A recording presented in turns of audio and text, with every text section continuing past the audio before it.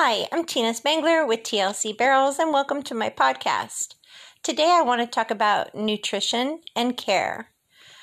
There's a lot of options out there, but I think the more we keep it simple, the better.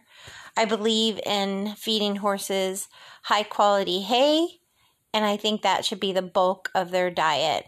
I personally feed a mix of orchard and alfalfa. I know people that have horses here in the South that have been raised with coastal and alfalfa and do just fine, but you have to be careful with some of those types of hays. The grass hays will give you the fiber and the roughage that horses need, where your alfalfa is high in protein and calcium, and also can buffer for like ulcers and such, but you don't want to be on a straight diet of alfalfa either, because it's all about balance. If you fed a horse straight coastal, they may overindulge on that grass hay, and it's very fine, and they can get impaction colics. If you just do straight alfalfa, you can have so much calcium that it can suppress magnesium, and it can also cause stones in the stomach, intestines, etc. That was a problem in California. I even lost a pony to a stone, erythrolytes.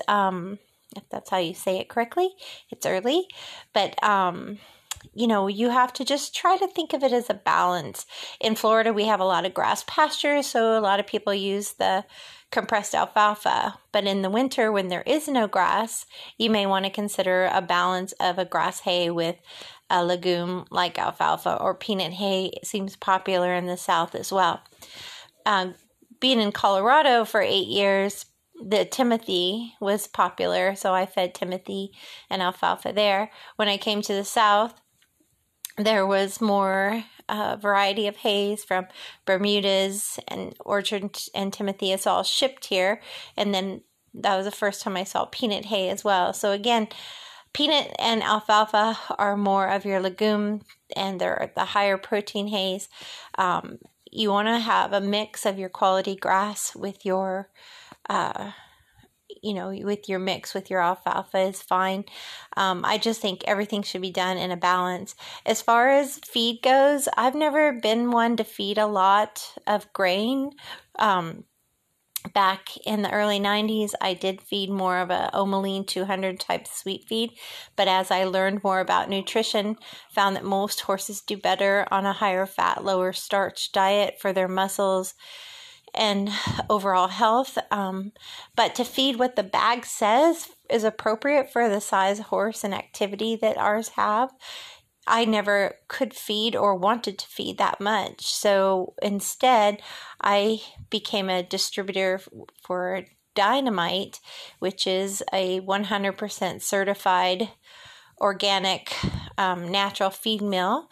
And they're in Idaho and Iowa, and they have 2 different feed mills. They have cat food, dog food, and horse, goats, you name it.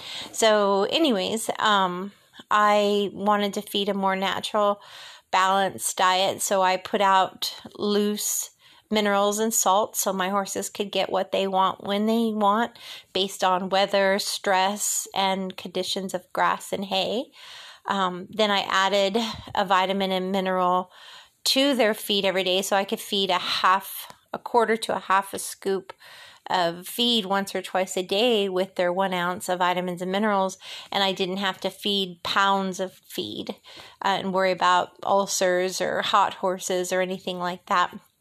So that was my preference, to feed bulk of hay, and I always made sure they have forage available. I personally fed hay 3 times a day, and then of course they had their grass pastures as well. That's how I currently do everything. And again, I don't feed any feed if they're not working. They just get their vitamin and mineral supplement. And then, of course, DynaPro has a prebiotic that you put a couple cc's on their food a day. And I love that because I feel like their strength their immune system comes from their gut. I feel like over 70% of their health comes from a healthy gut for their immune system. So just like myself, I take a prebiotic daily for a healthy gut flora, and I think that's important for horses too. There's also been tests that most horses, they say 70 or 80%, I don't know, it's pretty high, can get ulcers, if not in the gastric ulcers. If not in the front, it can be even in the hind gut. So I do as a preventative Miracle Clay, which is calcium bentonite from Dynamite, and I just make a really thick clay water that I put on their feed per day because I like to soak their feed with a little bit of, I'll put a little bit of hay pellet in with their little bit of grain, and so then I add water, the clay water, and then their vitamin and their prebiotic, and that's basically what they get once a day. And then in the evening, I usually do that in the morning, and then the evening it's just the hay pellet with the little bit of grain, or the high fat, low starch feed. And you can feed whatever brand you want. It really doesn't matter when you're feeding that low. Seminole is good. They have, I think it's Dynasport. They keep their cow and their hay and horse feed mills separate, which is very important. But there are many brands out there, Nutrina. There's a lot of brands out there that have the high fat, low starch. For me, I had to learn that the hard way. I had a mare tying up from carbohydrates, so she had to switch over, and then she never tied up again. That was my mare Belle in the early 2000s. I think it was like 2003 or 5 or somewhere in there. So those are things that you have to consider as well for their health of their muscles. Some horses, mares especially, can be very, they get their bodies a little bit out of whack just with hormones. So Dynamite has a nice magnesium supplement. They have Easy Boy or Easy Balance, and that can get, level off and calm horses that can be a little bit more hot, whether it's a gelding or a mare. But mares, sometimes the extra magnesium is helpful. They also have a TNT, which is all-in-one, and that is the Dynamite vitamin and mineral with the Easy Balance in there for the extra magnesium, as well as the Ismine for the electrolytes, and then the joint supplement for the glycosamine, chondroitin sulfate, Yucca, MSM, all of that is in the all-in-one. So when I was competing, that was the way I would go. I actually even do it now with my mares just for their arthritis in their older years. So there's a lot of options that way. And I just like working with one company. For me, Dynamite was my pick because I knew they were natural. I knew they were all synergistically designed to go together. So even if I had a hoof problem, I could get their DynaHoof and add that to get the extra biotin and other hoof important things. Is it methylene? I always say that word wrong too. Good thing I'm not a vet, huh? So anyways, medical words have never been my favorite, or feed ingredients. But it should be simple. The label shouldn't be 20 things that you have no idea what it is. We want to keep our feed simple. So I again only want to feed high quality hay, low feed, and my vitamin mineral supplement along with my prebiotic. And I do add the clay water as a preventative for ulcers. So that's the gist of it. Again, 95% of horses, that would be enough. But then there is an exception to the rule where they may need a little tweaking, a joint supplement or a hoof supplement, or maybe a magnesium supplement, something like that for the exception to the rule. But just a solid foundation to me is key, and that comes from quality hay, keeping a schedule, always having clean water to your horses, keeping them on a regular hoof trimming and dental program, having your vet check them once a year, preventatively when they do Coggins. Just obviously if you're competing on a barrel horse, let's just face it, any barrel horse that's running 1D or 2D levels is going to be high maintenance because they try so hard every single run, they're going to sore themselves just because they're out there trying so hard. The 3D and 4D horse will need the maintenance and the care too, but they're not going to probably sore themselves as often as your 1D and 2D horse. So, your chiropractic, your massage, your extra therapies you can do, your vet care is going to be a little bit more often, and your vets are probably going to have a variety of ideas for you. I'm not a huge steroid person. I never have been. I've seen the long-term effect. I've also experienced it in my own hip. It gave me relief for a month, and then I was in more pain after, maybe because I overdid it. Maybe it affected the joint. I don't know. But I tried it once, and I was not a fan for my own personal self. So a lot of people immediately go to hoof injections or hock injections and stifles, etc., SIs, but if you can avoid that and do other things like oral supplements first, and then maybe Adequan Legends or, Summit, there's a lot of things people are doing, Pentacin, however you say that one, Pentacin Gold. There's a lot of different muscle and such joint supplements that affect the entire body rather than going into an individual joint. That could be an option before you do that. There's other things out there a little bit more pricey in theories.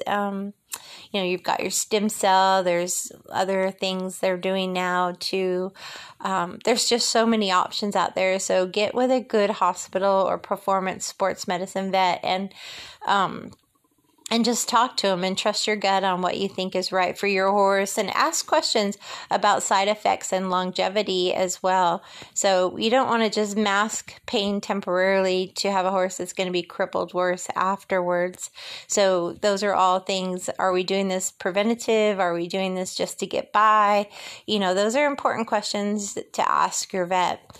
So, as far as other care, I fell in love with doTERRA essential oils 5 or 6 years ago, and I use them for myself, the horses, the dogs, anything from Digestin for a little bellyache for the horses or the dogs. If their manure gets loose, something like that, you can put it right on the belly button, and it works good for if you have a nervous hauler, that kind of thing. Lavender for wasp stings or bug bites, ant bites, calming as well. I love Balance, the grounding oil. There's Intune, the Focus Blend. Those are my go-to before competition. For the mares, the Claricalm is really good for the ovaries when they're PMSing and the pain that goes along with that. So there's so many nice natural products that you can use. A lot of vets get upset when they hear you're using essential oils, but if you're not trained in them, I can understand why. And also if you're not using a high quality that could be adulterated, or you're using too much incorrectly, absolutely. But I was trained by holistic veterinarians and doctors how to use Dynamite products and doTERRA. So I had a good year of education in it. So I feel very confident with the quality of the products and also the training that I received. And I still have those groups that I can go to whenever I have an issue because I'm a member of those groups. And you get in those groups through my team, which is really cool. A lot of people in my group I see go in there and ask questions on, what to use for what. And the doctors are in there and they'll give some good feedback. So that's helpful.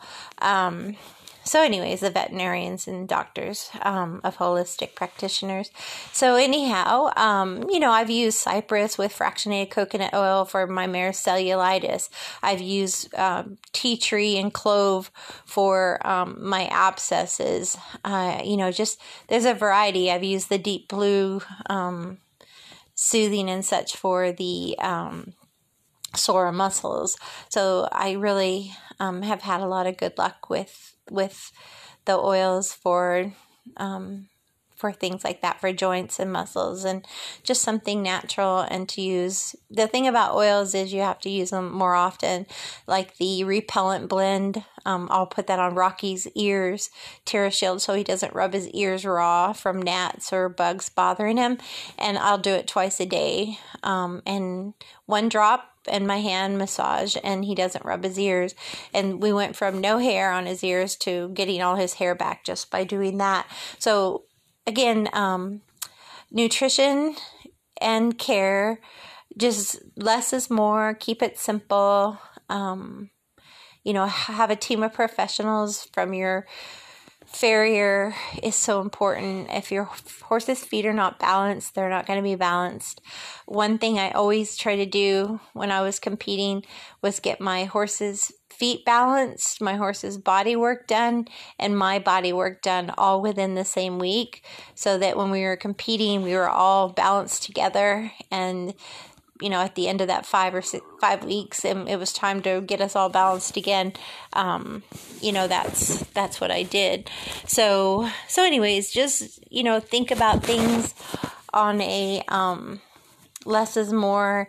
You don't want to get where you're putting so many different brands together or concoctions that you may be causing imbalances and lots of toxic overload or synthetics in the body. So as much natural as you can do is better, and keep it as simple as possible is my recommendation.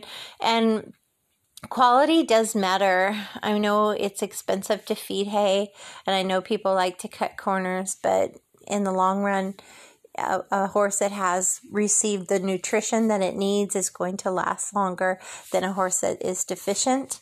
So keep that in mind when you're looking at quality. You can always get hay tested or ask your feed stores about the levels in your hays and such, and they should know approximates, or they can get that from their hay buyers, companies that they go through. So anyhow, thanks for tuning in, and as always, ride with heart, and thank you.